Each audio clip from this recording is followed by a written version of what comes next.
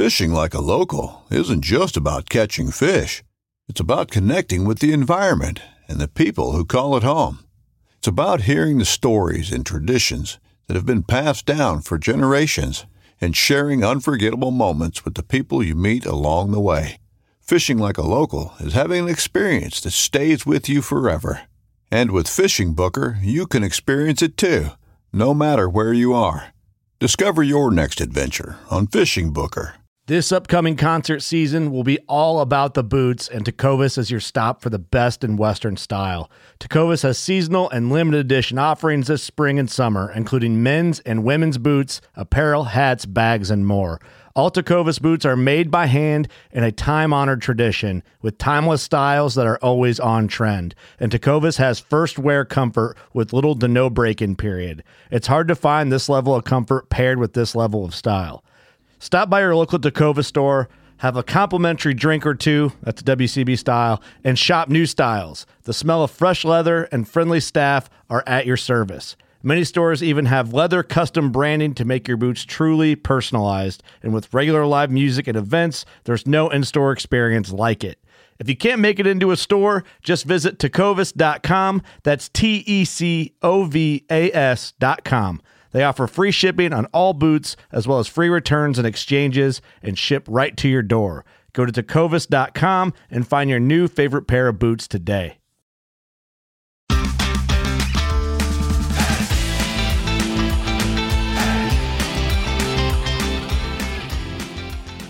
Hello and welcome to the Publicly Challenged Podcast. I'm your host, Luke Oswald, and I hope you join me on my quest for knowledge to become a better public land hunter, angler, and forager. Stick with this and who knows, maybe we will learn something together.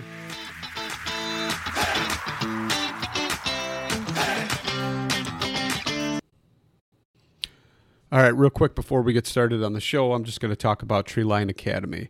You've heard me say it. I can't even tell you how many times. Mark Livesay is treelineacademy.net. That's treelineacademy.net. Sign up. Use the promo code PC2020. Save yourself $20. Can't say it enough. It's awesome. Amazing. Most comprehensive e-scouting course out there. Check it out for yourself. Sign up. Use promo code PC2020. And now let's get to the show. All right, so I'm sitting here and I am talking to Kyle Camp of V2P, Valley 2 Peak Nutrition, and we're going to talk about dehydrated meals. Kyle, you want to introduce yourself before we jump into it? Yeah, I'd love to. Lucas, appreciate you having me on again. It's been a while since we talked. We've already been talking for 30, 45 minutes, dealing with technical difficulties and talking through different things, but appreciate you having me back on. And yeah, I'm Kyle Camp. I'm a dietitian and own Valley 2 Peak Nutrition. Live in Idaho, and Valley 2 Peak is really centered around helping people prepare for and perform in the mountains, doing whatever it is that they enjoy doing. It's a lot of, I deal with, work with a lot of hunters, a lot of folks who do, any type of thing that you could imagine in the mountains that requires any type of effort. A lot of times it's guys interested in preparing for a trip. So, they'll reach out several months in advance and we'll walk them through a program on getting them in the type of shape they feel like they need to be in to go through those pursuits. So it's fun. I love it. Been doing it for 4 or 5 years now, and couldn't imagine doing anything else. So before we jump into the whole meal thing that we're going to talk about, I got to ask you though. So when you do your programs in your it's not just nutrition. Is it an entire life type thing, or what's going on there? Is it like workout plans, or you tell them to find something for themselves, or how's that work? Well, it's a good question. And honestly, if you deal with one area, like for instance, if you jump in nutrition, which I'm the most experienced in, it's inevitable that life comes up. It's inevitable that exercise comes up. And so, yeah, there's things within that plan, that you have to help people work around. So yes, it is stuff that deals with, okay, you've got a nutrition plan. How do you strategically come up with a plan to do it? For example, I have someone who emailed me a little bit ago. Is like, I work early in the morning to late in the afternoon, but I can't really find a strategy to meal plan or to exercise or whatever. Is that something we can work through? So we'll come up with a game plan on that front. And then the activity piece is either they already have something they're doing, or they want some suggestions. And so having had done this as long as I've been doing it, I've got a lot of resources that are either free or low cost or has discount codes through Valley to Peak that they can do if they're not already doing something. But if they are, then we'll put in place every week, there's a activity goal and then there's a nutrition goal. So part of that activity goal is to make sure that you're not digressing in your training while you're trying to lose weight, right? I mean, everyone's got a story of, yeah, I was really successful in losing weight, but I lost a ton of stamina. I lost quite a bit of muscle. I lost all of these different things that you don't want to lose. And there's a, sort of a myth or a mantra floating around out there that you can't have both. And you can, it just takes some strategic work. And that's one of the things that we work on together, is making sure that they're not digressing in training or losing muscle or losing strength while they're trying to lose weight, which is what most people are interested in. They're wanting to lose some weight and get in shape for some type of mountain endeavor in the mountains. Nice. I like that. So with that being said, we decided we were going to talk about meal prep for in the backcountry and doing your own dehydrated DIY meals. I've been doing them for, I guess, about a year now, and I love it. I love experimenting. Especially like last time we talked, I kind of told you some of my actual dietary hang-ups, if you will, that most of them weren't even dietary hang-ups. Like, there is truly a necessity. I do have to be gluten-free, but at some point I chose to be mostly grain-free and found that my allergies and things like that improved as well.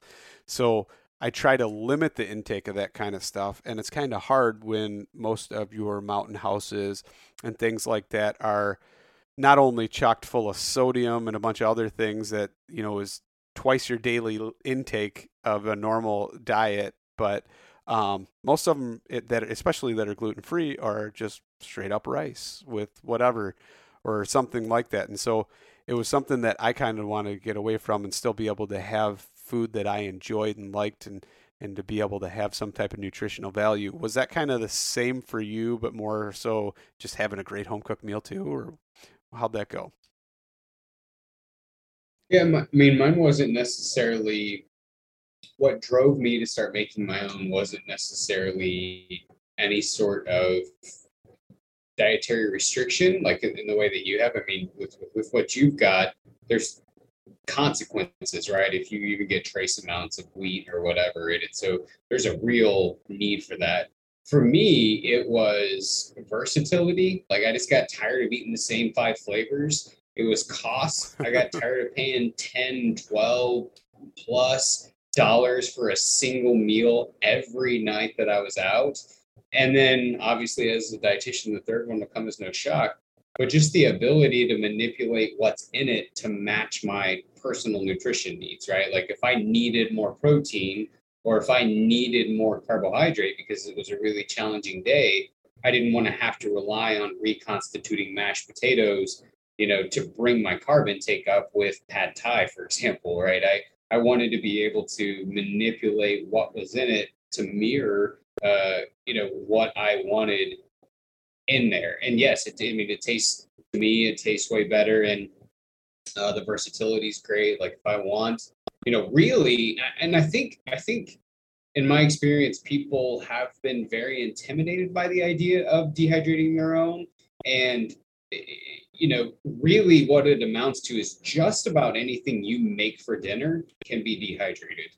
Right. And so when you think about, okay, well, what are the options? They're truly endless within reason, right? And I would imagine we'll get into this. There's some stuff that just doesn't dehydrate well, and there's some tips and some tricks that you can use to get a better input. But really, for the most part, kind of the only limiting factor is your creativity, which I love. Yeah.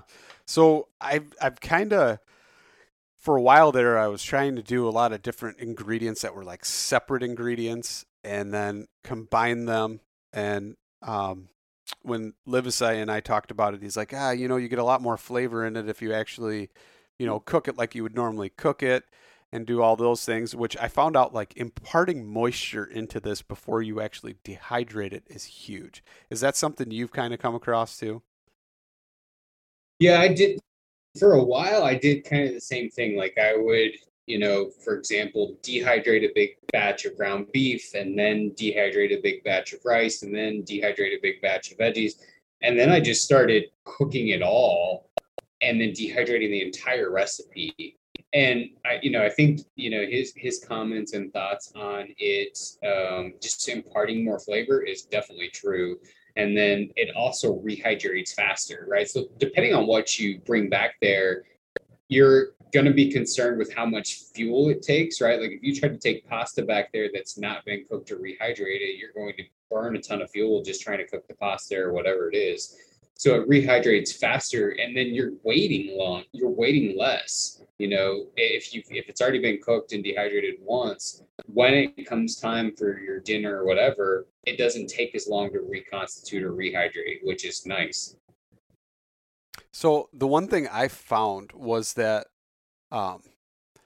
things with like noodles or something like that in it tend to take a little bit longer to rehydrate than other things.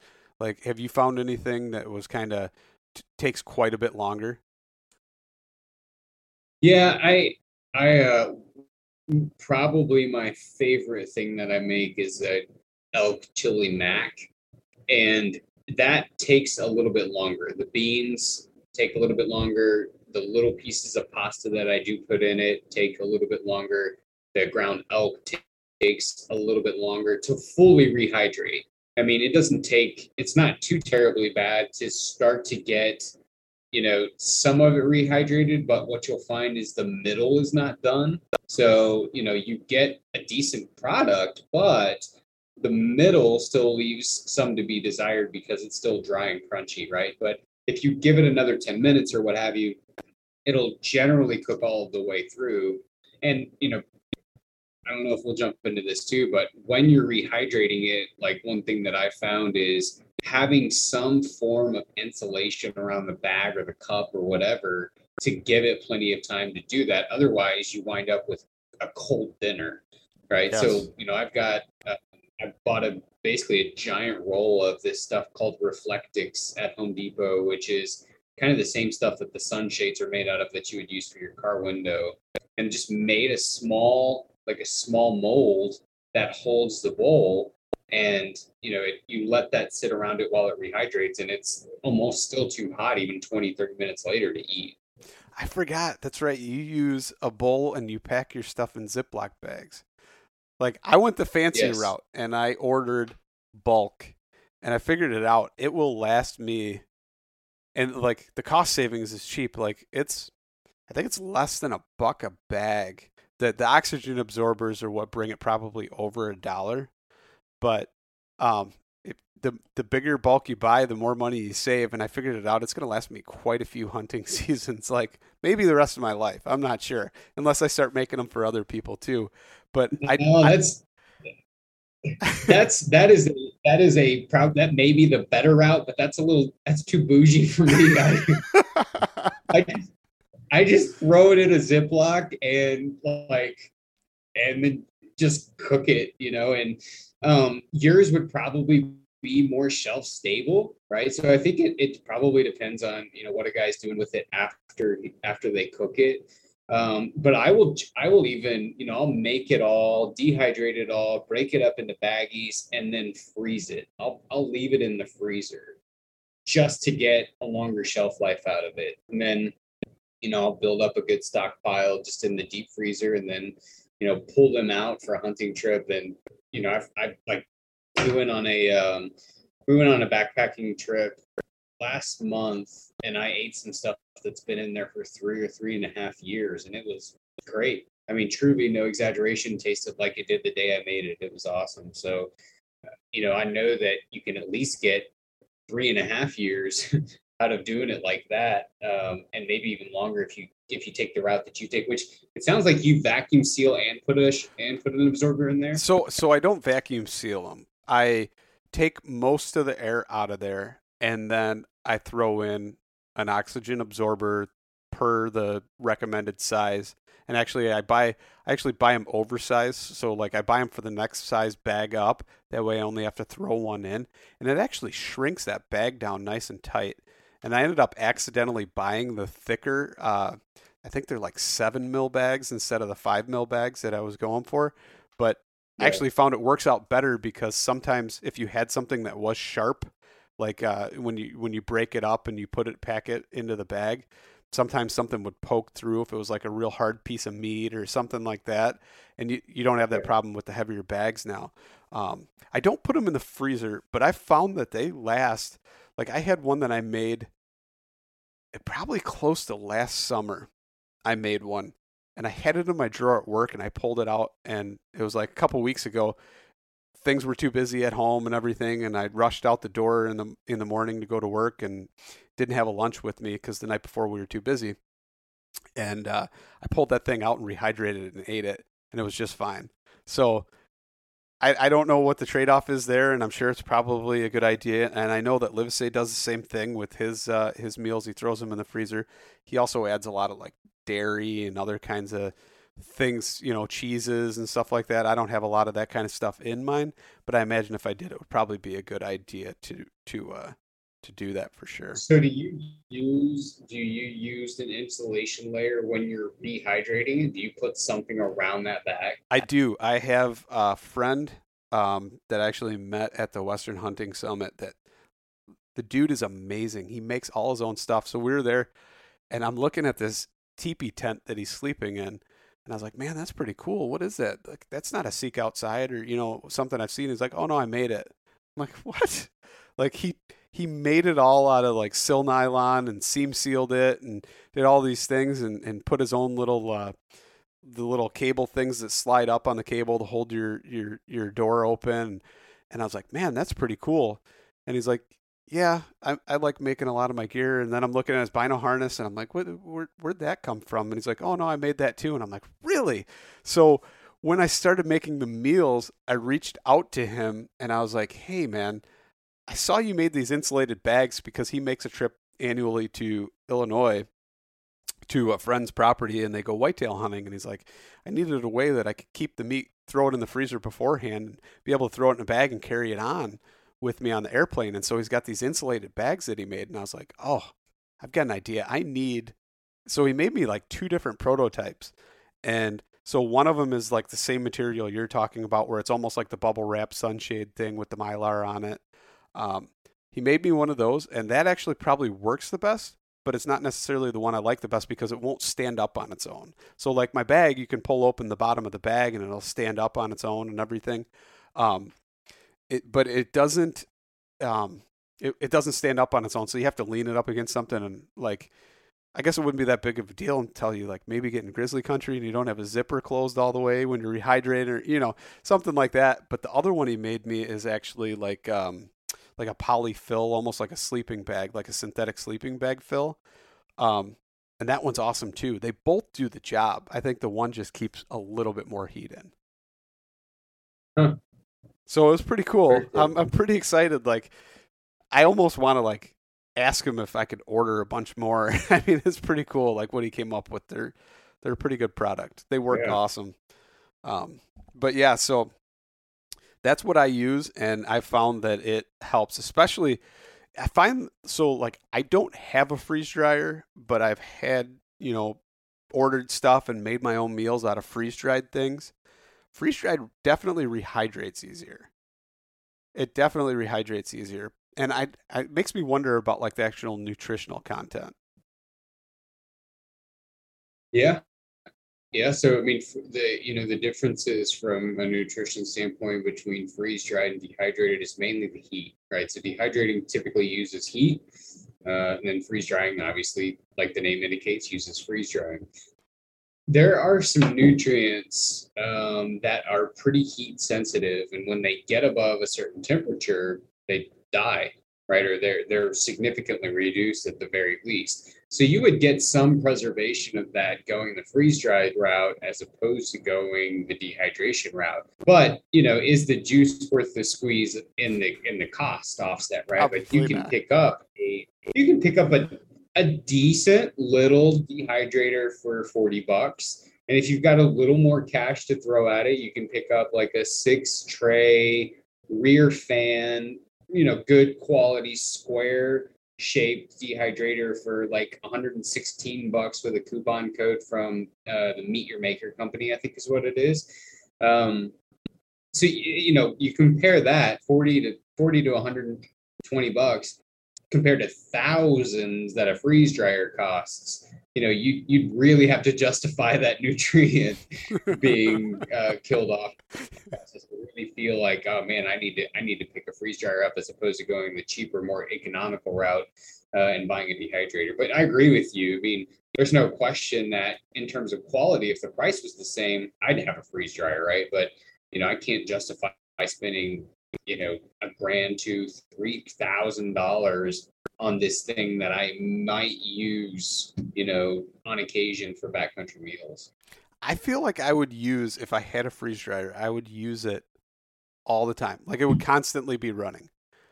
I don't know. Maybe I'm wrong, but like my wife buys these freeze dried apple slices and strawberry slices for the kids, and they eat them up like all the time.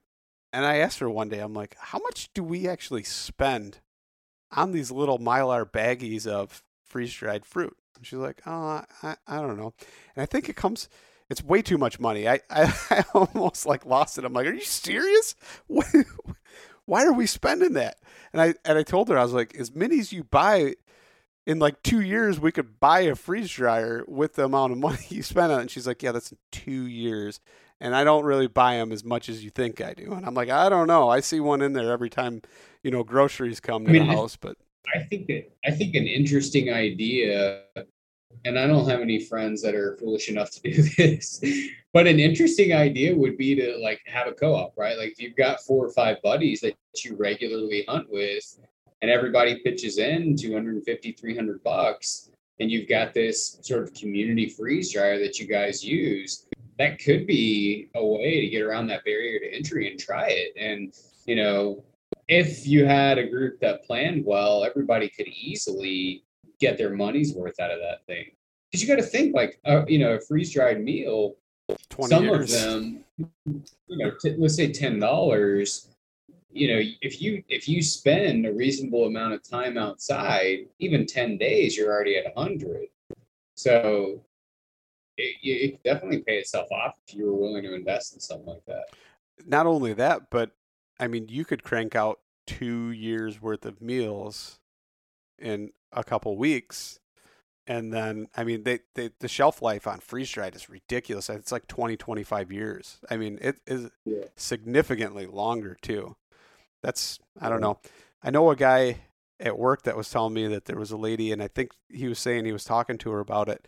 And she said the reason she bought one is because she wanted one, but had to justify the cost. So she goes to the farmer's market and sells all these little like novelty things like freeze-dried Skittles and that kind of stuff, but then actually freeze-dries other things and sells them at the farmer's market.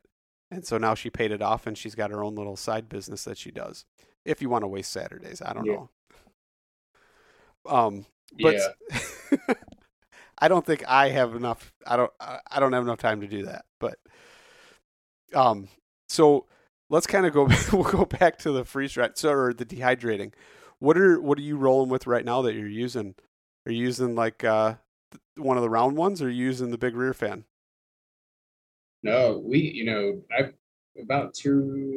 not true. About 3 or 4 years ago, I had gotten a round, I believe it's a Nesco, if I remember the brand on it. We got it at Bath and Body Works or Bed Bath and Beyond. I used one of my wife's coupons. I think it ended up costing like $40. That thing for the money has been awesome. I mean, I've dehydrated everything from, simple fruit to veggies to chili mac to the whole bit. And that's what we still have. We do have a square one as well, but that round one has been awesome. There's some add-ons that you can get with those round ones. Like you can get another tray, you can get a kind of an insert that will let you do stuff that would normally leak through the screen. So like soups or whatever it is that you wanted to do. But it's been awesome. And I think a key, like if people are trying to decide, what they should do in terms of, buying one, you definitely want one with a temperature control on it, right? Whether it's a knob temperature control or digitally controlled or whatever, you definitely want something that you can manipulate the temperature with, because as you start to get into meat and even rice and noodles and things like that, you have to be able to hit an upper temperature to make sure that there's no risk of foodborne illness as it sits there and dehydrates, because it sits in there a while, right? And if it's sitting at room temperature, and the nerds in my field call that the temperature danger zone, where bacteria is the most prominent and able to grow. So you have to keep it at a certain temperature to make sure that that doesn't happen. So let's dive into that then. That's a really good point. I think I do mine at like 158, 160, like right in there. Yeah. And what's the danger zone? It's like the 120 area. It dips as low as to like the mid to upper 40s, 45, and then depending on what it is, can go as high as 160, 165. Right. So for me, because like if you think about it, the risk of cooking something too high or too long is that it loses the water. Well, that's the goal here, right? So I just to be as safe as possible, like I just crank that bad boy all the way up. And worst case scenario is it removes more water, which is what I want, right? For something like this. Now, if I'm having, a neighborhood barbecue, no, I don't want it to dry out. But just to make sure that I'm mitigating all risk, I will turn it all the way up to 160 or 165 if I'm doing anything with meat, anything with pasta, or anything with rice. Why the rice? Because rice, tomato-based products, pastas, everybody sort of is aware of the risk of foodborne illness with undercooked meat or meat getting, sitting out too long or whatever, dairy products, stuff like that. There are pathogens or there are foodborne illnesses that can be had from undercooked or mishandled rice, like if it sits at room temperature too long. The same with tomatoes, the same with pasta, and the same with potatoes, right? So like if you cook potatoes and you don't take care of them, you leave them out on the counter too long, the risk of a foodborne illness the next day is higher than what a lot of people would think. So to just sort of not to make sure that I'm killing anything that would potentially live on there, I just cook all of those things at 165 at least, 160 to 165. That's interesting. I never knew that about the pasta or the rice. So that's and too, like if you cook it at 130, does that mean you're definitely going to get sick? Well, no, but the risk is much higher, right? And it's enough of a risk that restaurants are judged on stuff like this. And so if you read in your local paper that a restaurant got docked for improper holding temperatures, it would be on stuff like that, right? So it's enough of a risk that it's sort of known in the food industry. You don't want anything sitting below this temperature to decrease the risk of any type of a foodborne illness. Very interesting. Yeah, I totally did not know that about, especially like the rice. I wouldn't think there'd be so do you know what it would be on the rice, or is it just something that's like airborne that gets on the food, or what? I mean, are we talking like E. coli, botulism, what? Yeah, so it would be things like that would grow on the same way that you would think about like E. coli, for example, growing on chicken. One of the reasons you cook chicken is at 165 that dies. Right. So it could be intrinsically in the food, and then you heat it to 160 to make sure that it does die off. Right. So it's not like it's the same with like black bear. Right. So one of the biggest fears in the world when you kill a black bear is if you undercook the meat, the risk of trichinosis is high. So, I think that, there's been some studies, and these numbers aren't going to be right entirely, but let's say that like 95% of all black bear meat contains trichinosis. It's just in there, right? But by cooking it to 165, trichinosis dies. So it mitigates the risk, and the person who's harvested the black bear can eat it safely. So it's not like it's anything you've done in handling it. It's not like anything that's landed on it while you were packing it out. It's just naturally in the meat. So when you make your meals, are you taking them and right away transferring them into your trays and putting them in the dehydrator, or are you throwing it in the fridge? And then how do you go about it? Yeah, so ideally, yes, you would be able to do that, because then right, there's no risk of it. There's no risk of it being between that 45 to 160. But I also have a real life, and sometimes it doesn't work out that way. Right. So what I have done 90% of the time is I'll cook it, throw it in the fridge, and then when I know we're going to be home for a little while, I'll throw it in the dehydrator and let it dehydrate. It's worked fine. It's worked fine.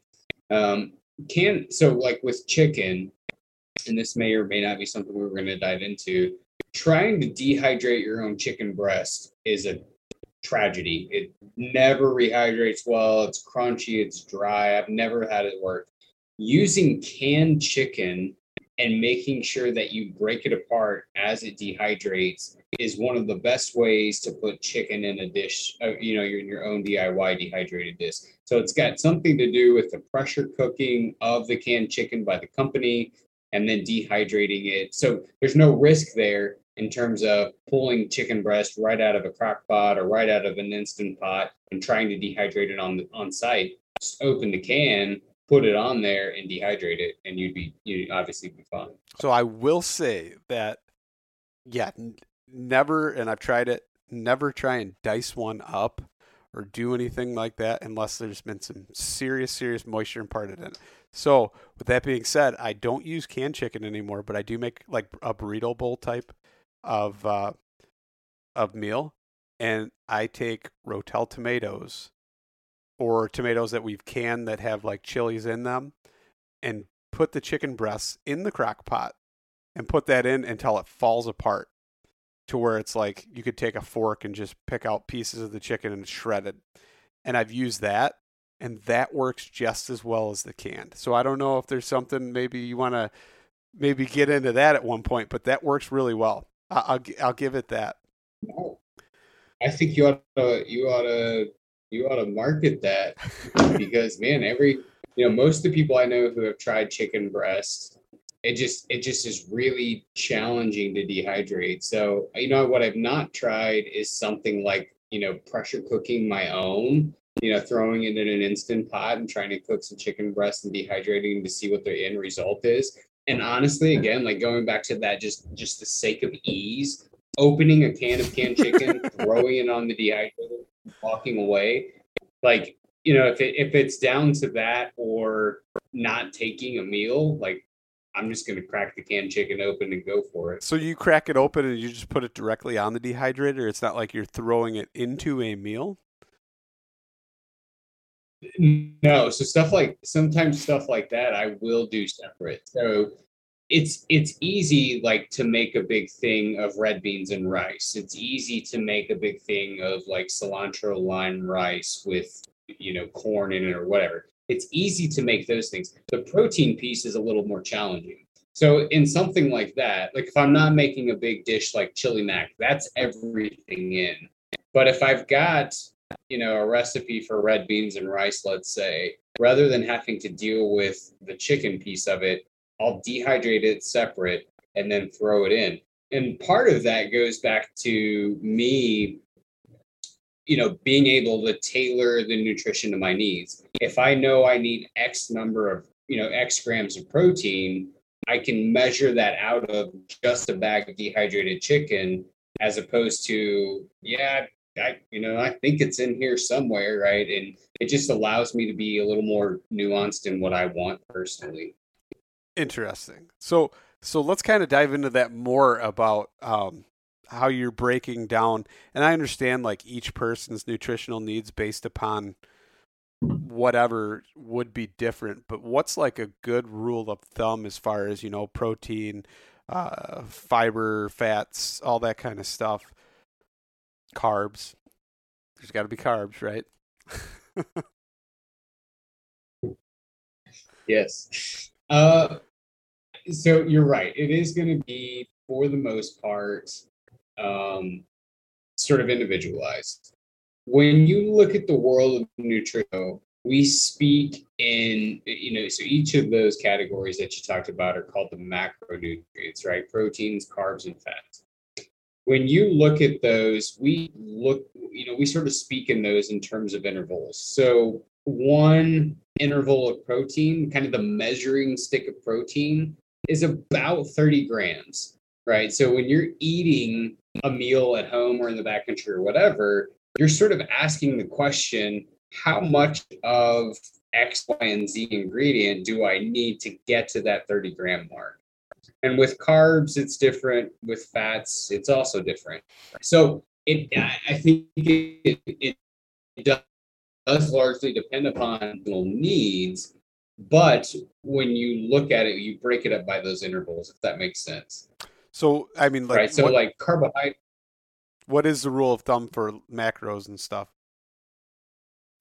So when you look at sort of the macro composition of a meal, and freeze-dried companies do this fairly well. Everything is split up by their intervals. So when you look at protein, for the most part, what you're looking at is about a 30-gram interval. Like that's kind of the measuring stick for the threshold of what needs to be in a product at a minimum to hit a person's protein needs.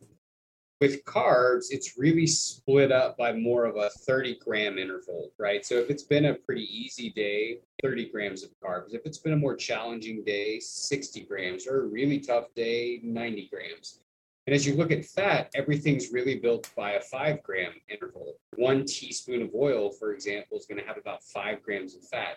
So by knowing that, you're able to tailor a person's nutrition to be a little more detailed in terms of what they need, and talk not only in terms of grams, which can be foreign to some people, but also talk about servings, portions, right? So it makes it a little bit easier to dial in the person's nutrition based on what it is that they need.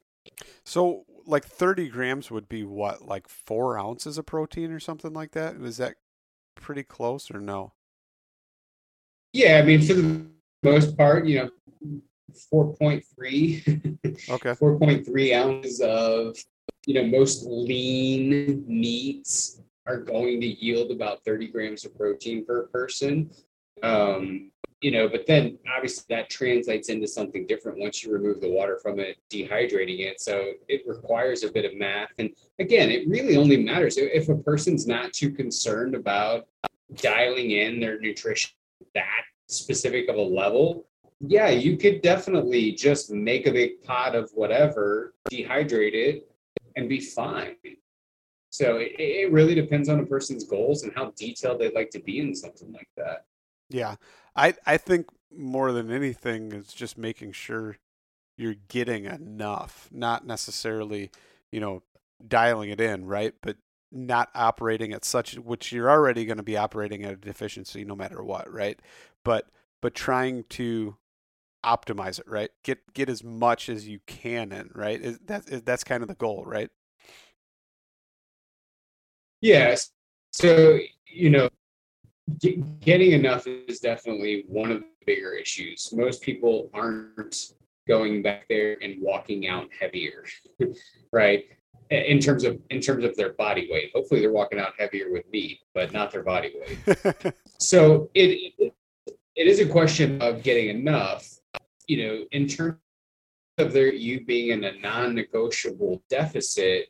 No, I mean, that is the core of, sort of what I do, right? Is making sure you're not walking around in a deficit, because if you're not, you're getting adequate nutrition, then you're going to be able to go day after day. Anybody's going to be able to go and do fine for a day, 2 days, 3 days. But once you start to get into day 5, day 6, day 7, day 10, day 14, with a lot of people who like go to Alaska that I've worked with, if you're not making up for those lost stores, you will struggle the deeper you get into a hunt, right? So planning that nutrition to make sure that you're getting the detailed piece of it is important, can be important. So I read somewhere that like a loaded packer that's actually hiking through the mountains, or maybe it was a sheep hunter or something like that, something that's pretty taxing as far as like physical exertion, but with an average of a 50-pound pack, your average person expends like, it's like 4,000 or 6,000, I think it's like 6,000 calories an hour or something. Is that fairly accurate? Yeah, I mean, it's not, well, I'll say this, it's not outside the realm of possibility that that's what they were at. And I would say that I definitely see people way under their calorie needs as opposed to being at them or above them, right? And so there's several factors that are coming into play here, right? So the heavier your pack, the more calories you're going to expend. The weather, whether it's extremely hot or extremely cold, the type of terrain. So you burn fewer calories walking on pavement as opposed to sand, let's say, or something really marshy or whatever. You're expending more energy per step depending upon the type of terrain that you're walking in. And then a person's physical condition.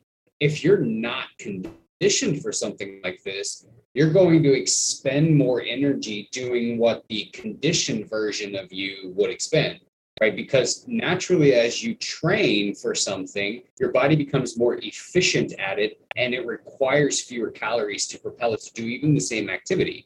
So there's value in training from an energy preservation standpoint as well. It's very good to know. Very good. So what kind of meals, are you making? Are you making all kinds of stuff, or is it like mostly one pots other than the stuff you're adding, protein to the other things? Or have you gone like really crazy and extravagant? Like what's some of the things you've done?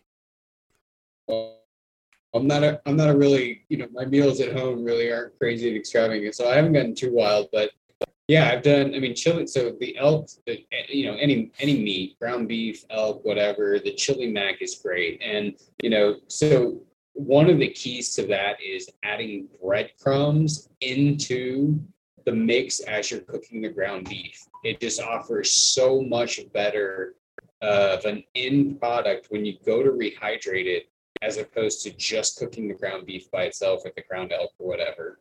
So the chili mac is one of my favorites. I've done macaroni and cheese with ground beef.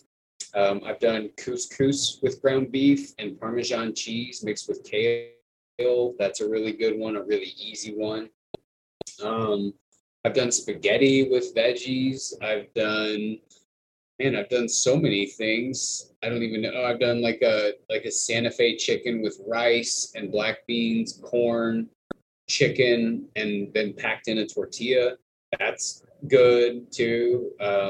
I've tried so many different things, man. I'm just drawing a blank. And even if you're not talking about meals, like I'll dehydrate a lot of fruit, mix that with cereal, and have my own trail mix in the morning, for example. So like dehydrated bananas with some nuts and golden grams. Like it's just so good there. Like, that's a kid luxury to me whenever I'm back there. And so yeah, using it for even like something called fruit leather, which is essentially like almost like an adult fruit roll up, right? So we've got plum trees and berry trees and all sorts of stuff around here, and my wife will go and pick those. She'll cook them down into just a really thick sauce. We'll put them in the blender, make them smooth, and essentially spread them on these trays to create kind of a fruit roll up type of a thing. And so that's great to have back there. It's just, there's truly so many different things that you can make with one, and so much versatility that you can do, that it's just, you can't mess it up. That's the other thing. Like the simplicity of it, it's so much easier than what I first thought that it would be when I started. I thought it was going to be this really steep uphill learning curve, and that just wasn't my experience at all. It was great. So yeah, I'd encourage anybody to try it. I haven't had anything. I've actually had a few things that I cooked that I didn't care for as much when I made it the first time around, and I still dehydrated it and did, some test batches and tasted it. And I'm like, wow, that's actually better. Like certain things, flavors got concentrated and kind of mulled together to where it went better. And it was kind of weird like that. But it's funny you say the fruit leathers, because I make them in plans and preparation to actually try and take them with me while I'm hunting and doing different stuff. And they never make it out of the house. My kids demolish them. I mean, they will take and eat like one whole leather that's on the tray, and I'm like, that's a lot. That's too much. Like, but they just tear them up to the point to where if we're making them, we have to try and plan ahead to where we know we're making like 4 batches, so they'll get tired of them, and then we'll end up having extras that I can use. Yeah. Yeah, they don't last here either. I mean, I definitely have to do them in secrecy if I have any hopes of actually taking them with me on a trip. Yeah. Have you tried like sweet potato leathers? Yep. Yeah, I was gonna say probably one of my favorites is like a sweet potato apple puree leather. Yep. That was really good. It got really well, and like I said, we've done apple plum, all sorts of different berry recipes, and they've all turned out great. So have you ever and this is something I've kind of had in my head for a while and never done it, is like, have you ever taken like buckwheat and made it and dehydrated it, or like oatmeal? No, I've not done buckwheat, but like, so that couscous recipe, I don't do anything to it beforehand. I literally measure out how much couscous I want to use, throw in some ground beef or chicken, some kale, and cook it up there, because couscous is so small, it rehydrates great on the mountain. So that requires almost no prep work, which is nice. So, usually I'll make a couple of those up too. But no, I've not tried the buckwheat thing. Because I do the buckwheat instead of oatmeal, and I've been kind of curious because I put just a little bit of maple syrup in there to give it a flavor, some cinnamon and different stuff like that, and then throw some fruit in there. And in my head, I'm like, I don't see why this wouldn't dehydrate, and then you just break it back up into, kind of a dust and measure it out and be able to do that and just rehydrate that. So that's kind of my next. Yeah, I would think it would work fine. I know a lot of guys have had great luck with quinoa, and I can't picture it being a whole lot different. Right. Yeah. So that's something I'm going to have to experiment with for sure then. I'll let you know on that. But what's your absolute favorite meal you've ever made? Oh, no question. The chili mac. Really? The chili mac, huh? I Yeah, think for sure. Usually I'll have like some crackers left from the day or whatever, and like you crumble that up and you throw it in there. There's just not, and part of it too is just the, like sort of the nostalgia of knowing, like, so this year I made a big batch of venison chili mac, knowing I shot a deer, I did all the prep work, I did the grind myself, I made it, like, and just to be able to sit there hunting and know that it's just so fulfilling. Maybe that's part of why it is, but the other piece too, like in the West, in the fall, it's cold in September, right? And you come back after you've been hunting all day and you've got this giant bowl of chili, and it's like, I just can't picture a better way to end the night than having a big bowl of that stuff. And yeah, they've all been good. I mean, I don't think that I've tried one that I haven't, liked, but definitely I'm pretty excited when I open up the food bag for the day and I find out that it's chili mac. so. My absolute favorite, I think, that I've done is mashed potatoes, gravy, a pot roast, and then I took frozen peas and carrots and steamed them, added it all together, mixed it all up, dehydrated it, and just like, to me, it's like super home style. Just, it's one of those things that it's like, it'll take you back and make you think you're at home at your kitchen table. It's so good. And it kind of reminds you of when you're a kid, though, like when you mix up your plate. Yeah. So that's my question. Is it like when you rehydrate it, is it essentially just this bowl of stuff, or can you make out the individual parts of it? So I tried to do it both ways. The original way is I took everything separate, dehydrated it separate, even dehydrated my gravy separate. And then so you had like these little shards of glass that like I even layered it to where you just pull the oxygen absorber out, pour it in, and hopefully it kind of like settles back into that. But it didn't necessarily work that good. So I combine it all in a big bowl and I mix it all up beforehand, even with the gravy in it. Can you distinguish, like, yeah, yes, there's potatoes in there. You can taste the gravy in there, but you can't really see it because the potatoes have kind of turned to a darker tan or brown, at that point with the gravy. And you can still pick up the chunks of meat. Like I don't, because I pull it apart, but like I cook the roast until it's falling apart where you can pull it apart with a fork and come out in bigger chunks. And then I just pick those parts into a smaller chunk, but I don't break the meat up to where it's necessarily super small. So yeah, I break it up and some of the meat gets broken up into smaller chunks, but you can still distinguish that there is still meat there. It sounds delicious. I think that's like, out of all the things I've made so far, that's the one that's like, man, I wish I would have made more of these. So that's one thing I'm gonna have to crank out before I head out this year for Colorado for sure. Yeah, I'll have to take some pictures of it, post it up too, because I'd be curious to see what it looks like beforehand, or like in the bag rehydrated. Both. I want to see both. Okay. All right. I'll let you know on that one. So real quick, I got to ask you though, like, what do you say when you make your chili mac and you dehydrate it and then you take it and you're measuring it out to put it in each bag? What are you using to kind of scoop it out or give you like an actual portion size? I weigh it. So I after it's all done, I put a giant bowl on a food scale and I weigh it. And I know what's in it because I've done the math on the raw ingredients, right? And all you're taking out is water. So the caloric value doesn't change, the protein content doesn't change, carbohydrate content does, none of that changes.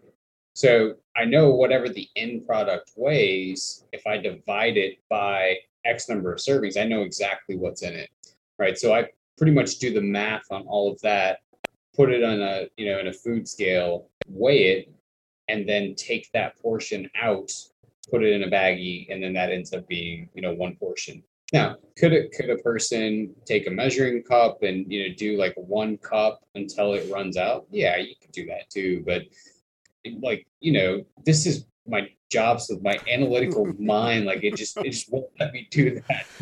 I mean, there's, and I want that to be clear. Like, you don't have to be that meticulous.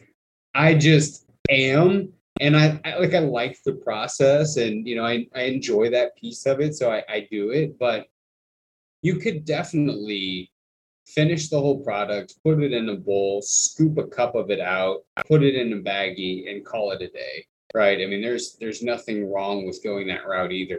And I will say it did take me a little time in the beginning to learn, okay, how much of this dry product is going to yield a decent meal, right? Because there's nothing worse than packaging it all up and you get back and you're like, well, geez, this is a kid's meal, not like an actual meal that's going to fill me up and keep me running.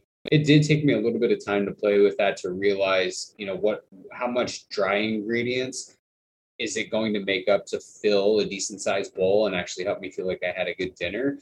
But once you figure that out, it's pretty much universal. And I'll say the same thing too of reconstituting it. Like there's been a lot of folks ask like, how much water should I use to it? And the nice thing is that you can add as much as you want and then pour it out if you have extra. Right. Or, what I'll typically do is just drink it off because again, it's hot water, it's flavored broth or whatever it is that you're cooking. So it still tastes good. And it's nice to warm up to before you actually dig into the meal. So like I've found some meals, it works great, especially it seems like a pasta type meal or something like that. 1 cup with a measuring cup is a pretty decent portion. But there's some other things that I've done that I'm like, man, that is not enough. Like, for instance, the roast. I did 1 cup of that, and I don't know if it's just because the potatoes don't rehydrate to the same texture or something. I'm not sure on that, but that did not seem like enough. Or maybe it was just in my head and it actually was enough, and I just liked it so much. The inner fat kid in me was yelling out, I want more. I don't know, but... Well, but you bring up a really good point, because like if I were to take that same cup and scoop out the couscous I mentioned, the lid would blow off my container. I mean, that entire container would blow up with couscous. I mean, that stuff just fluffs so much. So you're right. It's definitely not a universal one size fits all that you should just be scooping out a cup and hoping that it works. So it does take a little bit of time to play with. But once you know that ratio, once you know, okay, this recipe calls for this much dehydrated food and this is a good portion, you're set, right? I mean, you're sort of have done the work, and then you're able to know that from that point moving forward, and you can plan accordingly. No, I like that. Maybe I'll have to nerd out and next time weigh all of my ingredients beforehand and break it down into the macros and see. I'm probably not going to do that, but I might. It'd be interesting to, at the very least, to see how, to see how well you do, and if you recover better and things like that. If you had a certain number in mind that was tailored a bit towards you in terms of calories and then the different macronutrients, it would be interesting just to see if you felt better. I might have to do that now. I don't know. We'll see. But I appreciate you coming on and talking about meals. I always love talking about food. That's the Midwestie in me. But no, it's been good, and I appreciate it. Before we go, you want to tell everybody one more time where they can find you and reach out to you if they need help or anything like that? Yeah, I appreciate you having me. It's I love nutrition, and I don't get to talk about this piece of it much, so it's been fun. And again, I appreciate the invitation and the idea. So you can find me on all the different social media things. It's V2P Nutrition. So it's V and then the number 2P Nutrition, and V2PNutrition.com. And if you have any questions, I'd be more than happy to help. All right. Well, I appreciate it, and thank you for coming on and talking. My pleasure. Thanks, Lucas.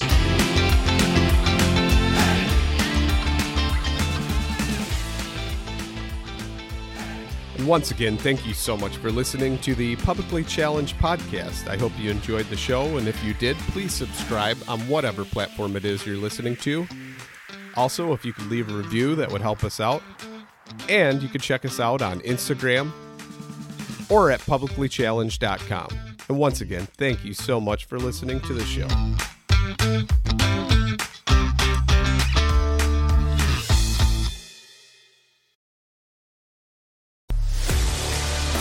A life that has the stories to back it.